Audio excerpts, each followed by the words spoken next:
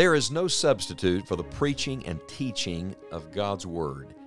Each weekday on Enjoying the Journey, we have the privilege of having a brief Bible study together. Now, each Saturday, we are offering on the Weekend Pulpit a full-length Bible message that's been given recently in some local church or gospel event. And my prayer is that God will use the Word of God to encourage you in a very special way today. This particular series of messages is very special and dear to my heart because it comes from my life book, the book of Philippians, the book of Christian joy, where the Lord says, "Rejoice in the Lord always." And again, I say, rejoice. May the Lord use these Bible messages to help us all learn to enjoy the journey.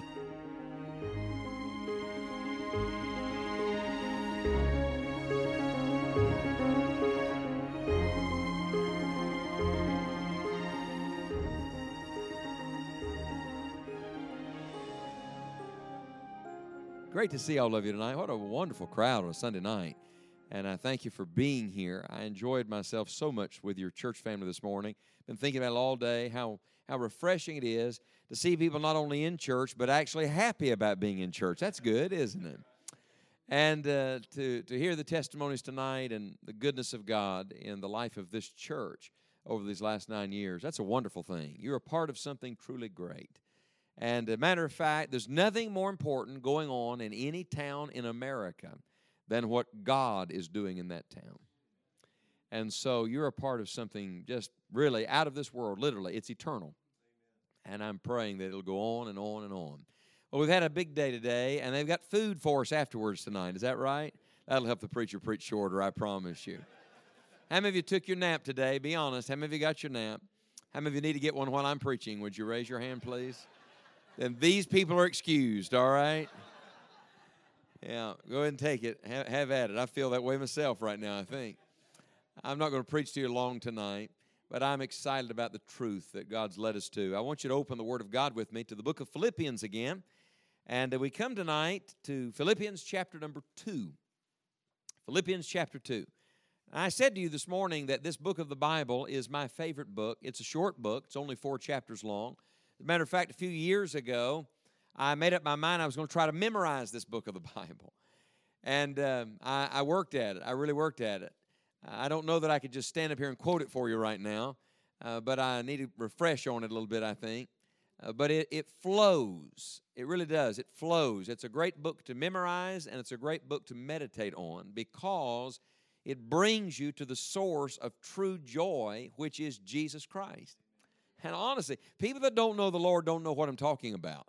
Until you have truly known Christ and the difference He makes in your heart, you cannot explain it, and there is nothing to substitute for it. Nothing. Now, we've been walking through Philippians, and we've come through Philippians chapter 1, and now we've come to Philippians chapter 2. And I noticed today, just my own time looking at it again, how stark the contrast is. At least from the end of chapter 1 to the beginning of chapter 2, because chapter 1 ends on a battlefield, literally. It's the spiritual warfare. He talks about us having to stand and strive together for the faith of the gospel. In verse 28, you've got adversaries. In verse 29, you've got suffering. In verse 30, you've got conflict. And somebody says, heaven help us. This is all we've got? Spiritual battles? Oh, no. Now, the battle may be on the outside, but there's peace on the inside. Because when you come to chapter 2, verse 1, notice here the peace. If there be therefore any consolation in Christ, if any comfort of love, if any fellowship of the Spirit, if any bowels and mercies. And by the way, that verse is an interesting verse. Did you notice the 4 any's? Any. Let me ask you a question. How many of you can say God's done any good thing for you? Any mercy? Any grace? Any love? Any peace? Oh, yes. Any forgiveness? Any answer to prayer? Oh, yes. Any fellowship? And I want to say, oh, yeah, I can check all those boxes. And God says if God's been that good to you, it ought to make a difference in the way you live your life. Look at verse 2. Fulfill ye my joy, that ye be like-minded, having the same love, being of one accord, of one mind. Let nothing be done through strife or vainglory, but in lowliness of mind let each esteem other better than themselves. Look not every man on his own things, but every man also on the things of others. And somebody's going to say, that's not natural, preacher. No, it's not. It's supernatural. It's not human, it's divine. Verse 5, let this mind be in you, which was also in Christ Jesus, who being in the form of God, thought it not robbery to be equal with God, but made himself of no reputation, and took upon him the form of a servant, and was made in the likeness of men. And being found in fashion as a man, he humbled himself, and became obedient unto death, even the death of the cross. I'm not preaching on this tonight, but I cannot just breeze over it. I think those verses summarize everything in the gospel records. If you want the gospel in a nutshell, here's what it is. The Lord Jesus, the Son of God, the sinless Holy One, the only begotten of the Heavenly Father, humbled himself and took on human flesh. He did not cease being God. No. He simply robed his deity with humanity. He took on flesh. And he's not 50% man and 50% God. He's 100% man and 100% God. And he's the perfection of both. The only sinless man that ever walked the earth, and the sinless Son of God himself. And why did he come? To live, to give a good example, to teach a good lesson, to give some little Confucius statements that people want to give and say, here, this will make your life a little better. No. He didn't come to make your life a little better here. He came to make sure that you can have an eternity with him. Not simply be a little better now and then go to hell forever. The Bible says when he came, he humbled himself and became obedient unto death, even the death of the cross. How many of you are glad the story doesn't stop there? Amen. Verse 9, wherefore, God also hath highly exalted him, and given him a name which is above every name, that at the name of Jesus every knee should bow, of things in heaven and things in earth and things under the earth, and that every tongue should confess that Jesus Christ is Lord, to the glory of God the Father. And let me just tell you something, that's going to happen. As surely as his humbling happened, his exalting you're going to see. As surely as he died for your sins, someday you're going to see every knee bow and hear every tongue confess that Jesus Christ is Lord, to the glory of God the Father. It ever dawn on you, you'll see Hitler on his knees. And every prime minister and president, every dictator, every celebrity that scoffs at the name of God, every person that curses and swears and uses the name of Jesus Christ as a byword, every last one of them will kneel at nail-pierced feet and confess that he truly is who he said he is. C.S. Lewis said, Jesus Christ is either a liar, a lunatic, or the Lord. And I want to tell you, he's no liar. He was no lunatic. He is the Lord God. And someday everyone will confess it. By the way, you either confess it now or you confess it later, but if you wait till later, you've waited too late. Now look at verse number 12. Wherefore, my beloved, as ye have always obeyed, not as in my presence only, but now much more in my absence, work out your own salvation with fear and trembling. That doesn't mean we work to be saved. Notice the words work out. It means he puts it in, you work it out. It's the gift of God to you, but it makes a difference in the way you live your life. And one of my favorite verses in all of Scripture, Philippians 2:13, for it is God which worketh in you both to will and to do of his good pleasure. Now, there's so much truth in this chapter, honestly, that I'm going to reserve myself tonight to one word. I'm preaching a one-word sermon. How many of you would like to hear a one-word sermon? Some of you are saying, praise the Lord, we came on the right night. But don't get too excited because it's going to take me a few minutes to explain the word. It's a word that's used twice, Philippians chapter 2. In fact, it is a word that has changed my own life. It is a word that the entire passage revolves around. It's found in verse 3 and again in verse 4. Would you mark it, please, in your Bible? In verse 3, it says, let nothing be done through strife or vainglory, but in lowliness of mind, let each esteem, what's the word? Other. Better than themselves. And then in verse 4, look not every man on his own things, but every man also on the things of what? Others.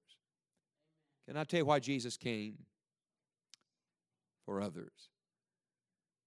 Do you understand that the Creator God of the universe, when Adam and Eve first sinned in the garden, could have wiped man off the map?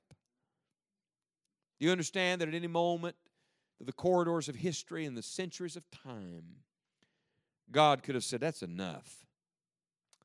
Stamped us out like a bug. That's what I would have done if I was God. Aren't you glad I'm not God?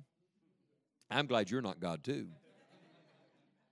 Because God said, no. No, I can go on being God without them, but they'll perish without me. And the heart of our God was always a heart for others. When Jesus came, what did He do? Did He come to build some great empire, to gather a following? Did He come to gather lots of riches and make Himself the wealthiest man alive? Did He come to be the leader of the Roman Empire or to deliver Israel from Rome's oppression? No, no, no, and no. He came to seek and save that which was lost. In a word, He came for others. When a person gets the mind of Christ, the mark of Christ's mind, God's heart being in them, is that, watch this please, they stop thinking so much about themselves, and they stop thinking highly of themselves, and suddenly they start thinking about others. When I was just a boy, I'm seeing all these children sitting here. It's wonderful. They're in church tonight with their families. It's great. When I was just a boy, somebody taught me the little acrostic for joy. You remember that Philippians is the book of Christian what? Joy. And the little acrostic I learned as just a boy, J-O-Y, is that Jesus must be first. I believe that. He is the preeminent one. In fact, He's not top of the list. He's on a list all by Himself. Christ must be in His rightful place in our life if you want the joy of the Lord. And then they said after Jesus, then you've got others, and then Y is yourself. The reality is most of us get those all mixed up all the time. Because for most people, they spend most of their life thinking only of themselves. Long ago, someone wrote the little poem, others, Lord, yes, others. Let this my motto be, help me to live for others that I might live like Thee. Help me in all the work I do to ever be sincere and true and know that all I do for You must needs be done for others. Some facetious person came back and rewrote the first verse, and they said, others, Lord, yes, others, let this their motto be. Let others live for others so all may live for me. That's how most people live. And the reality is we live in a very selfish world. A very selfish world. And in fact, that's not only true in the world, that's often true in churches. And so many people think that the entire world revolves around their needs and around what they want and their plans. And I want to say to you tonight that if real revival ever comes, God changes the way you think. When people say they want revival, I wonder if they really want revival. Most of the time when people say they want revival, what they mean by that is they want everything to stay the same. They want their country to be kept the same. They want certain things not to change. Let me just let you in a little spiritual secret from the Word of God. When revival comes, everything changes. Because the Lord starts turning over things in our life and saying, this is not like me. This doesn't please me. This doesn't honor me. And one of the things that He changes is He changes our heart and mind towards others. I want to walk you through this chapter quickly, but I'm going to do something a little different tonight, and I want you to participate, all right? I want you to take out something to write with and something to write on. So get your pen handy, and you can use the bulletin or you can use a scrap piece of paper, whatever you want to write. But while I'm speaking tonight, you may write down what I say, these 2 or 3 little thoughts, but I want you to do something more than that. And whether you write down my outline or not, I'm not so concerned about that, but I want you to do this. We're going to make an others list tonight. Now listen to me. You're going to do something with the list when I finish preaching tonight. So if you don't have a list, you're going to be hurting, let me tell you. So make the list. Then I'm going to challenge you to do something with the list when we leave here tonight, this week. Across the top of your paper, I'd like for you to write in big, bold boxcar letters the word others. You might underline it 2 or 3 times. This is your others list. And by the way, it's your list. You're not going to give it to me or show it to me. I'm not even going to know the people you write down. But here's what I'm going to ask you to do. I'm going to ask you while I'm preaching, and we're walking through the Scriptures tonight, I'm going to ask you to write down the names of people that God brings to your mind. Because here's what I know. In the next few brief moments while I'm speaking, the Holy Spirit of God is going to be speaking in a way that I cannot. And one of the things he's going to do is he's going to apply the truth to your life, and he's going to bring somebody's face and somebody's name to your mind. And when he does, I want you to know that's your divine assignment. That is one of the others that God has for you to minister to. You see, if we limit the work of God to what a guy like me does, stand up on Sunday preaching a sermon, I want you to know we have dead-ended the Christian faith. If all there is to it is we come into church and sit back and cross our arms and say, all right, preacher, try to keep me awake for the next 25 or 30 minutes, and we listen, even take good notes, I want you to know even that is selfish. Even that is self-centered. Years ago, I was preaching and teaching in Amman, Jordan. We were actually training a group of preachers to go back into Baghdad and start churches. And it was a fascinating trip. While I was there, the Jordanian pastor that was hosting us said one afternoon, I want to show you some things. And he drove us through the desert and showed us where the children of Israel marched and took us to Mount Nebo where Moses died looking over into the promised land. And he showed us lots of things. And as the day wore on, at the end of the day, he took us to a beautiful body of water. It was gorgeous. I remember walking down, the sun was setting, the water was just beautiful, and I bent over and I scooped some water up and I put it up to my mouth and spit it right back out. It wasn't just salty, it was bitter. And he started laughing, and he said, welcome to the Dead Sea, Brother Paulie. He said, everything in this body of water is dead. Then he said something I've never forgotten. It made an indelible impression on my heart and mind. He said, for years, the Jordan River upstream from here flowed continuously into the Dead Sea, which meant that living things were flowing into it all the time. He said the problem was not that living things never flowed into it. The problem was that nothing ever flowed out of it. And then he made this statement, life always becomes death when it's kept to itself. Now, I'm going to tell you why churches die. They start thinking it's all about them. I'm going to tell you why Christians die.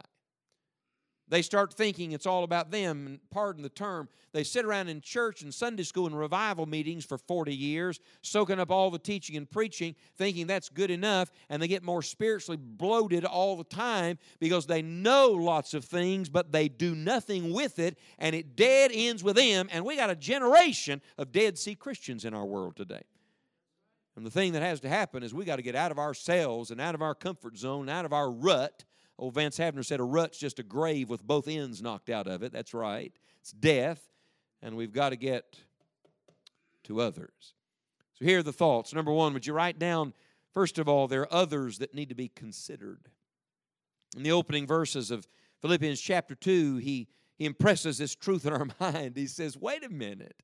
What about the needs of those around you? What about the hurts of people near you? What about the faults of other people? Notice what he says in verse number 2. He says, fulfill ye my joy that you be like-minded, having the same love, being of one accord, of one mind. Might I say, I believe verse number 2 is a state of revival.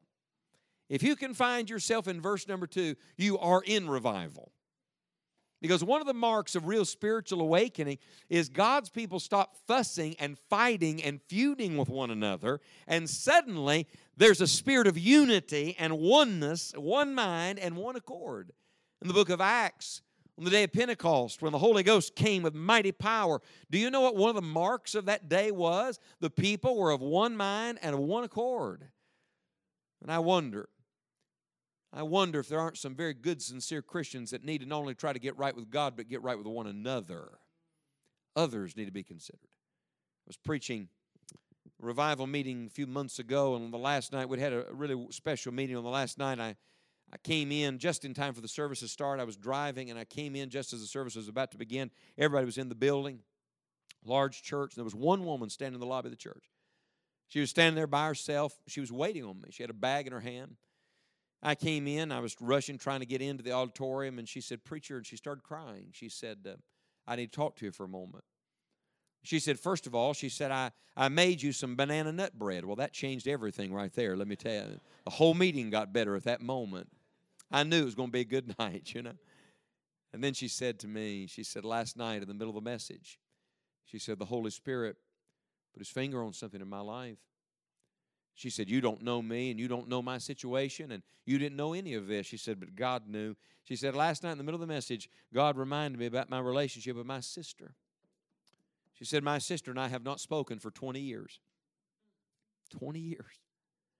She said, we had a falling out.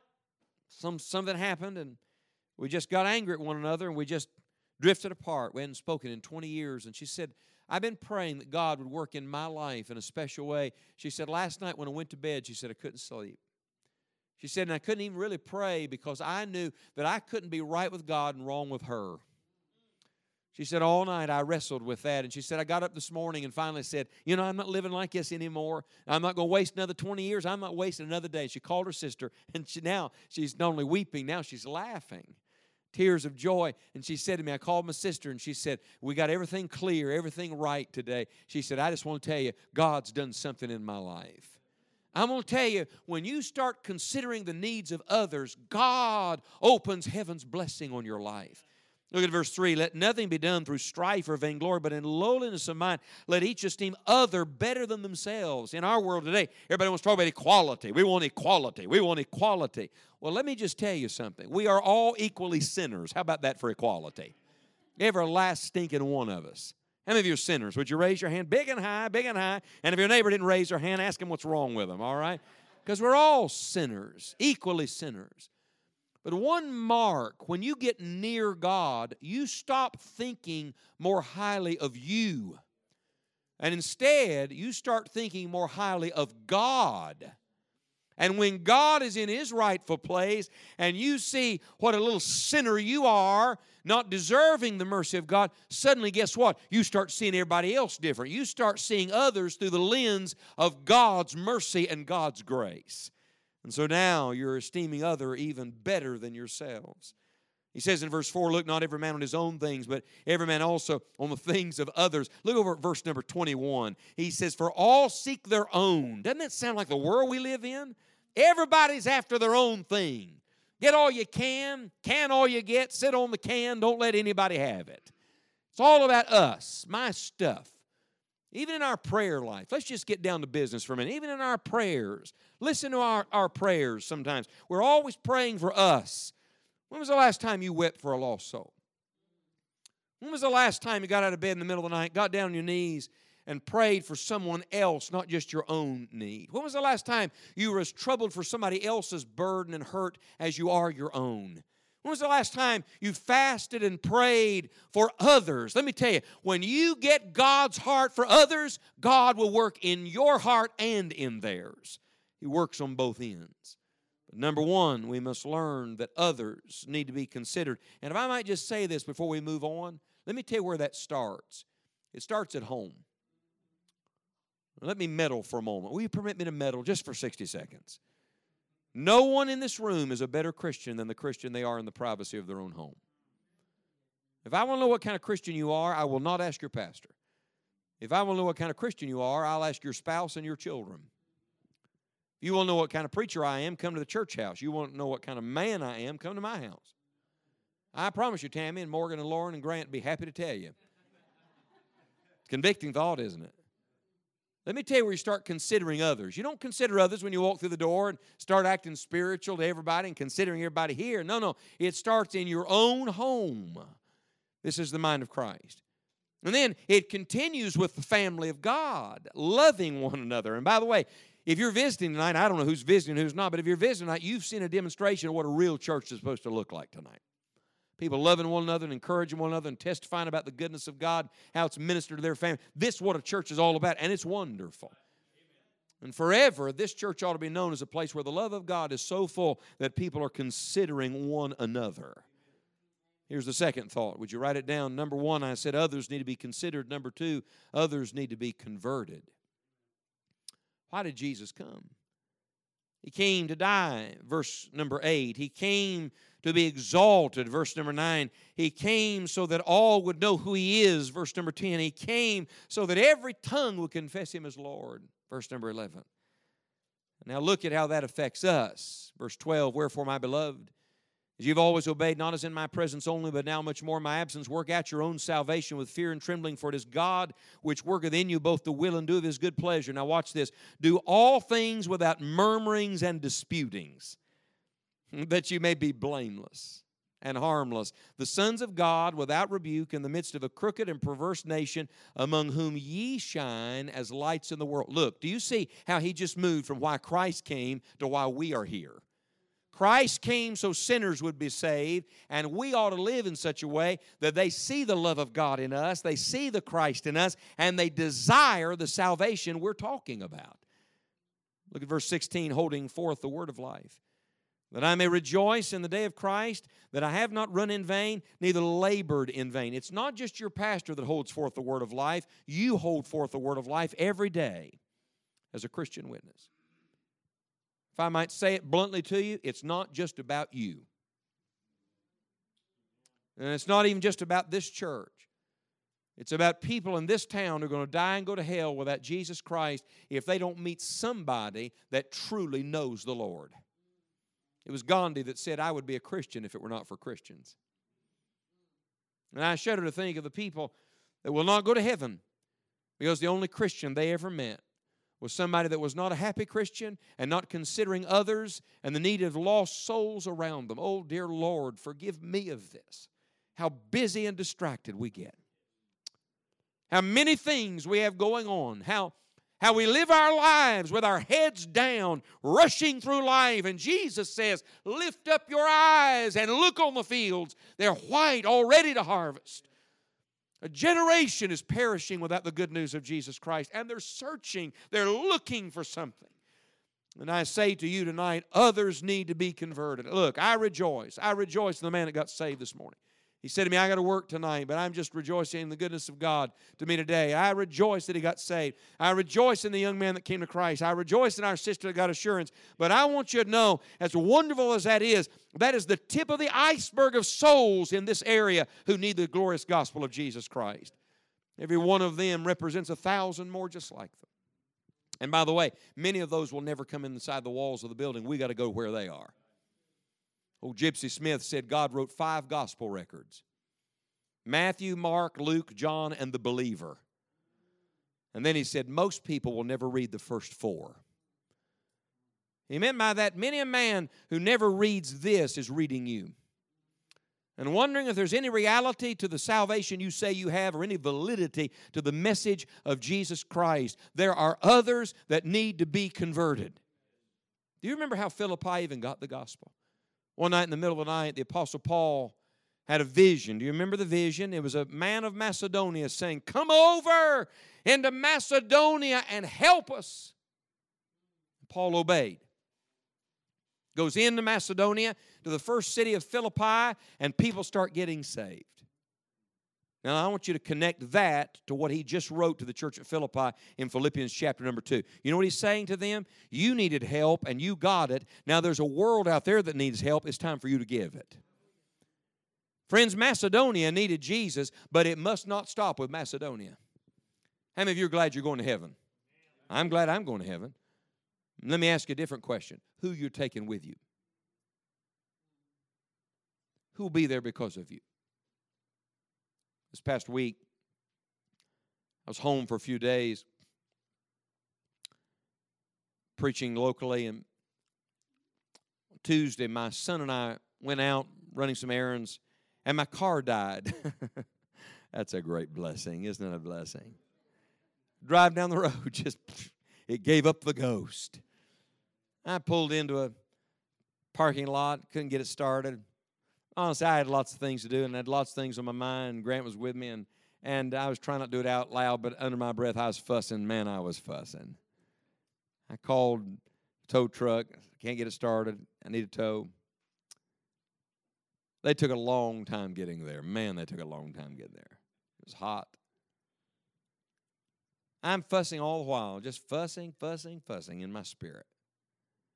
Fella pulls in, loads the car up. I get in the cab with him and we take off.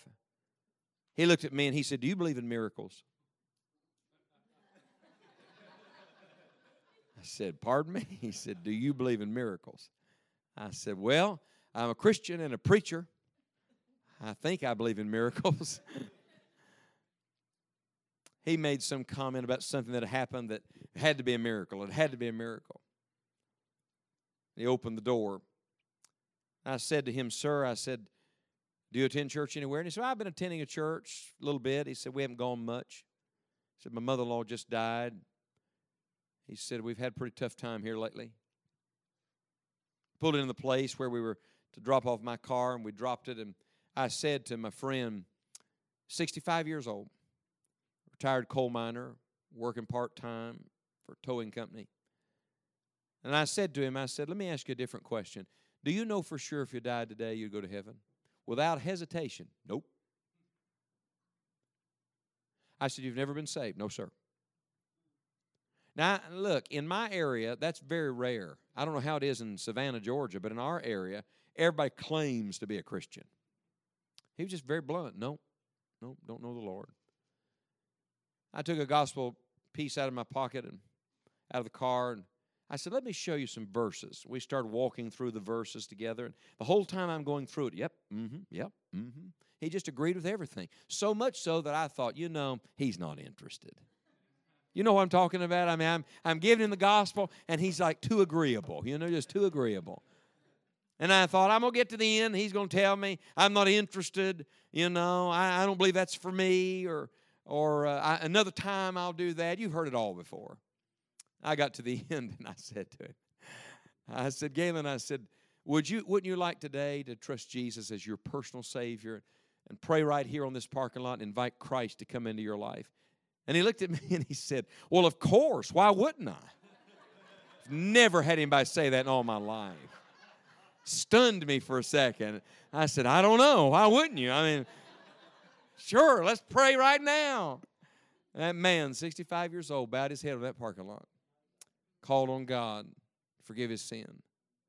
It was wonderful. Yeah, you're right. It was a miracle. It was a miracle of the grace of God. Anytime a sinner gets saved, it's a miracle of the grace of God. It's wonderful. And I thought of that as I came to these scriptures this week. He says in verse 14, look at verse 14. Oh, this is convicting. Do all things without what? Murmurings and disputings. And honestly, when I read that verse, you know what I thought of? Me standing out there in the hot sun fussing. And all the while, God let that car die. God let that car die so that man could live. I believe that. God let that car break down so that soul could be saved. You know what we need to do? We need to stop thinking so much about our own stuff and start thinking more about others who need to be converted. So, anybody written down a name yet? I'm just curious. Anybody written down a name yet? Good. Write down a name or two. Who is it you need to consider right now? At home or on the job or in your neighborhood or in the church? Who is it you need to consider? Who is it that needs to be converted? Do you know somebody that needs the Lord? Do you know somebody that's lost and without God, and if they die like they are, they're going to go to hell forever? Somebody's got to love them to Jesus. Somebody's got to get a burden for their soul. I tell you this, I don't want to stand before God someday and the Lord says, see all those people over there, those are all people that were going to be saved and you never talked to them. Dear Lord, deliver us from that. Others. I'll give you one more and I'll be done. Would you write down number 3? Others need to be cared for. Look at verse 17, the rest of the chapter. He says, yea, and if I be offered upon the sacrifice and service of your faith, I joy and rejoice with you all. For the same cause also do you joy and rejoice with me. Now that's easy to read. Let me just tell you, verse 17 is real easy to read and hard to live. Do you understand what he just said? He said, I just want you to know if I got to die so your faith can grow, it'd be worth it. That's sacrifice. That's service right there. We live in such a comfortable, convenient Christianity. We pat ourselves on our back and think we've done God a service because we go to church 3 times a week, like we did the Lord a favor this week. I'm going to tell you, we're going to be ashamed to stand before God someday and the martyrs step up to receive their crowns, and we all have to step to the side and observe while people who've really given their lives to God and to the Lord's people are honored on that day. Paul is saying, I want to care for you. And then he goes on, look at verse number 19, but I trust in the Lord Jesus to send Timotheus or Timothy shortly unto you, that I also may be of good comfort when I know your state. For I have no man like-minded who will naturally care for your state. Mark that word care in verse 20. For all seek their own, not the things which are Jesus Christ. But ye know the proof of him, that as a son of the Father, he has served with me in the gospel. Him therefore I hope to send presently, so soon as I shall see how it will go with me. But I trust in the Lord that I also myself shall come shortly. Paul said, I want to care for you. But he said, I can't get there right now, so I'm going to send Timothy, and he's going to care for you. I had this thought today. There's some people the preacher can't care for. Now, you got a wonderful pastor. He's a shepherd. He has a shepherd's heart. I've been around him enough to know that. Even on this trip, been in the car. He was on the phone with people, church family folks, praying for and ill and that kind of thing. That's a shepherd's heart. That's a wonderful thing. But I want you to hear me now very carefully. This is a mark of a great church. The mark of a great church is that that church recognizes he's not the only minister. He's equipping everybody else to minister. You see, the reality is, if he's the only one caring for souls, if he's the only one caring for wayward sheep, if he's the only one caring for hurting hearts, then lots of people are going to fall through the cracks. No, everybody ought to say, by the grace of God, I'm going to start caring for those around me. Then he gives a third example of it. Did you ever notice this whole chapter goes together? It's all about others. Jesus lived for others, Paul lived for others, Timothy lived for others, and then look at the last one. Epaphroditus lived for others. Look at verse 25. He says, yet I suppose it necessary to send you Epaphroditus, my brother and companion in labor and fellow soldier, but your messenger, and he that ministered to my wants. For he longed after you all and was full of heaviness, because that ye had heard that he had been sick. For indeed he was sick, nigh to death. But God had mercy on him, and not on him only, but on me also, lest I should have sorrow upon sorrow. I sent him therefore the more carefully. When you see him again, you may rejoice, and that I may be the less sorrowful. Receive him therefore in the Lord with all gladness, and hold such in reputation. Look at verse 30. You want to talk about a life lived for others. This is it. Look at verse 30. Because for the work of Christ he was nigh unto death, not regarding his life, to supply your lack of service toward me. I don't know a lot about Epaphroditus, but when I get to heaven, I want to shake his hand. I'm looking forward to it. You ever think about all the people going to meet in heaven someday? I want to shake Epaphroditus' hand and say thank you for having the spirit and mind of Christ. You know what he did? He cared for Paul when Paul was having a hard time and nobody was there for him. And on the other side, he went to the church at Philippi and he cared for them when Paul couldn't get to them. That's somebody that's sensitive to God and sensitive to the needs of those around him and says, I'm going to make it my business to care for those who have great needs. And I wonder, are there those kind of people in this room tonight? I wonder, not have you done it, but will you do it? Are there others people among us tonight? The reality is, most people live and die thinking it's all about them. Frankly, there's been a lot of church services, I don't remember what the preacher preached. Let's just be honest. Lots of services, I don't remember what the preacher preached. But you know what I remember about some of those services? Some saint of God putting their arm around me in an aisle and saying, I just want you to know, I've been praying for you. Ministering to me. Almost 4 years ago, we stepped out into evangelistic work. Numbers of you have asked about my family today, and I thank you for that.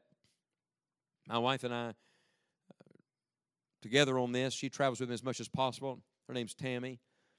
She's from Michigan. I married a Yankee, but the Lord forgave her and changed her life. We have 3 children, Morgan, Lauren, and Grant. They're all on board. They were just with me overseas in a meeting, and Grant just texted me before church. Tell me he was praying for me today. That meant a lot to me, 14 years old. I miss them, miss being with them. By God's grace, we're trying to minister to pastors and churches and as many people as possible. That's what God's given us to do. But I'm going to tell you what I've discovered in my travels, and we've been in lots of churches, hundreds of them now. I have discovered that the Lord has a way of using His people to encourage us. And sometimes at low ebb, a kind word, a prayer has been exactly what I needed. I'm telling you, there is something about being in the family of God and living for others that this world does not understand, but God's people should. By this, Jesus said, by this shall all men know you're my disciples, when you have love one for another. He didn't say by your buildings they'll know, by your dress they'll know, by your standards they'll know. He said by your love they will know you belong to me. Because the love of God is shed abroad through your life. And my dad has been pastoring the same church for almost 30 years. There's a certain time in that church. By the way, they supported this church when it started several years. I talked to him today. He was so thrilled, so thrilled that I was here. And said he was praying for you.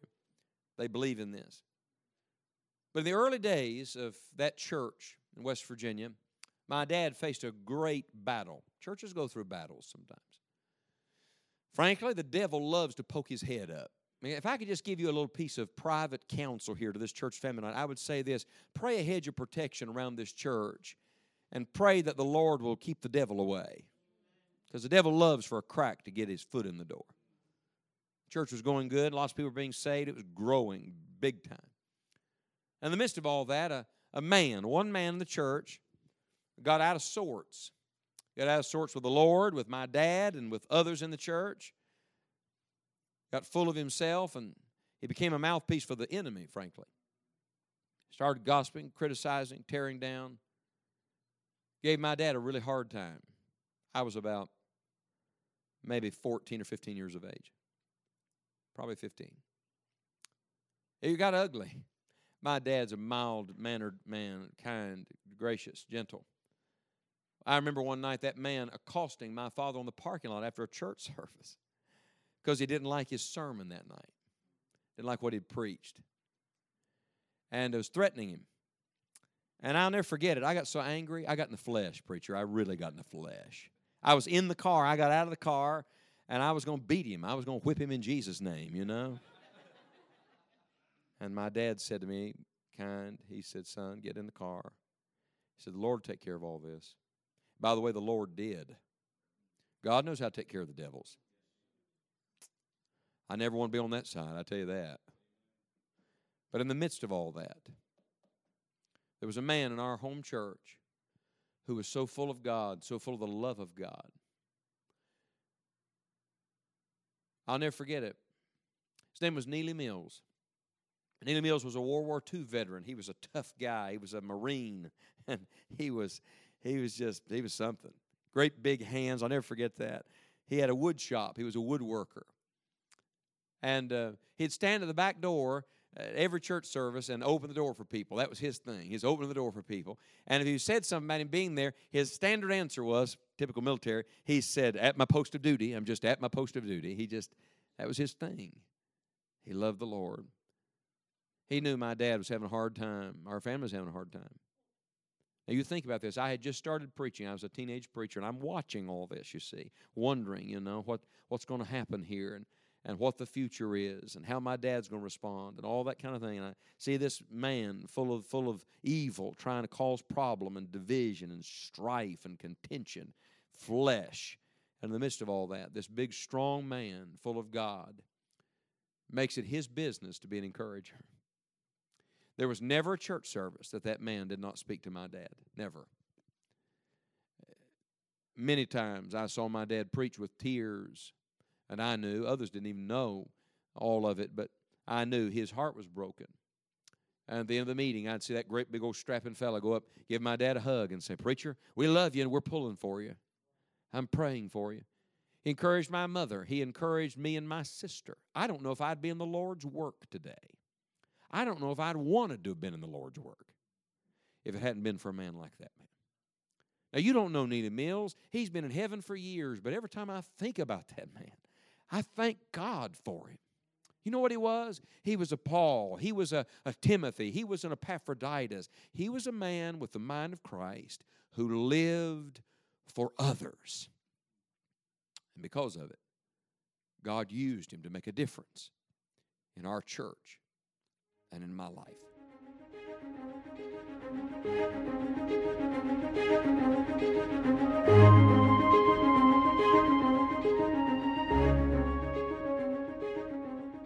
If this Bible message has been used of God in your life, or we can help to pray for you in some definite way, please contact us. You may visit us online at enjoyingthejourney.org. I would love to hear from you today. I also hope you'll share this message with others who might also be encouraged by it. For additional full-length Bible messages, visit our YouTube channel. And most of all, remember this: tomorrow is the Lord's Day. Sunday is the first day of the week. And every Christian ought to be faithful to attend a Bible-preaching church in their area this Sunday. Now, thank you so much for listening today to the Weekend Pulpit. And don't miss the Enjoying the Journey daily devotional podcast each Monday through Friday. May God bless you and your family and help you to enjoy the journey today.